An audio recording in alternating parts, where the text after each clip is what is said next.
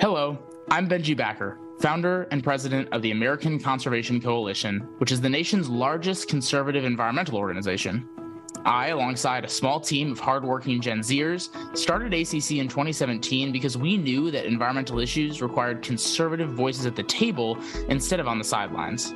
In a dialogue polluted by doomsdayers, corrupt opportunists, and celebrities who are profoundly out of touch, and the opposing side ignoring the environmental realities right in front of them, this discussion desperately needs a balanced dialogue centered around optimism, common sense solutions, and making forward progress.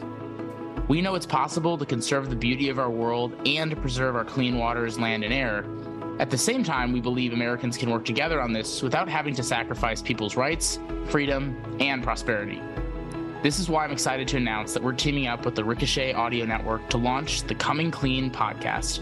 I'm your host, and every Tuesday I'll discuss environmental topics with influential leaders ranging from scientists and researchers to sportsmen, pop culture icons, and young activists, from the political left to the political right.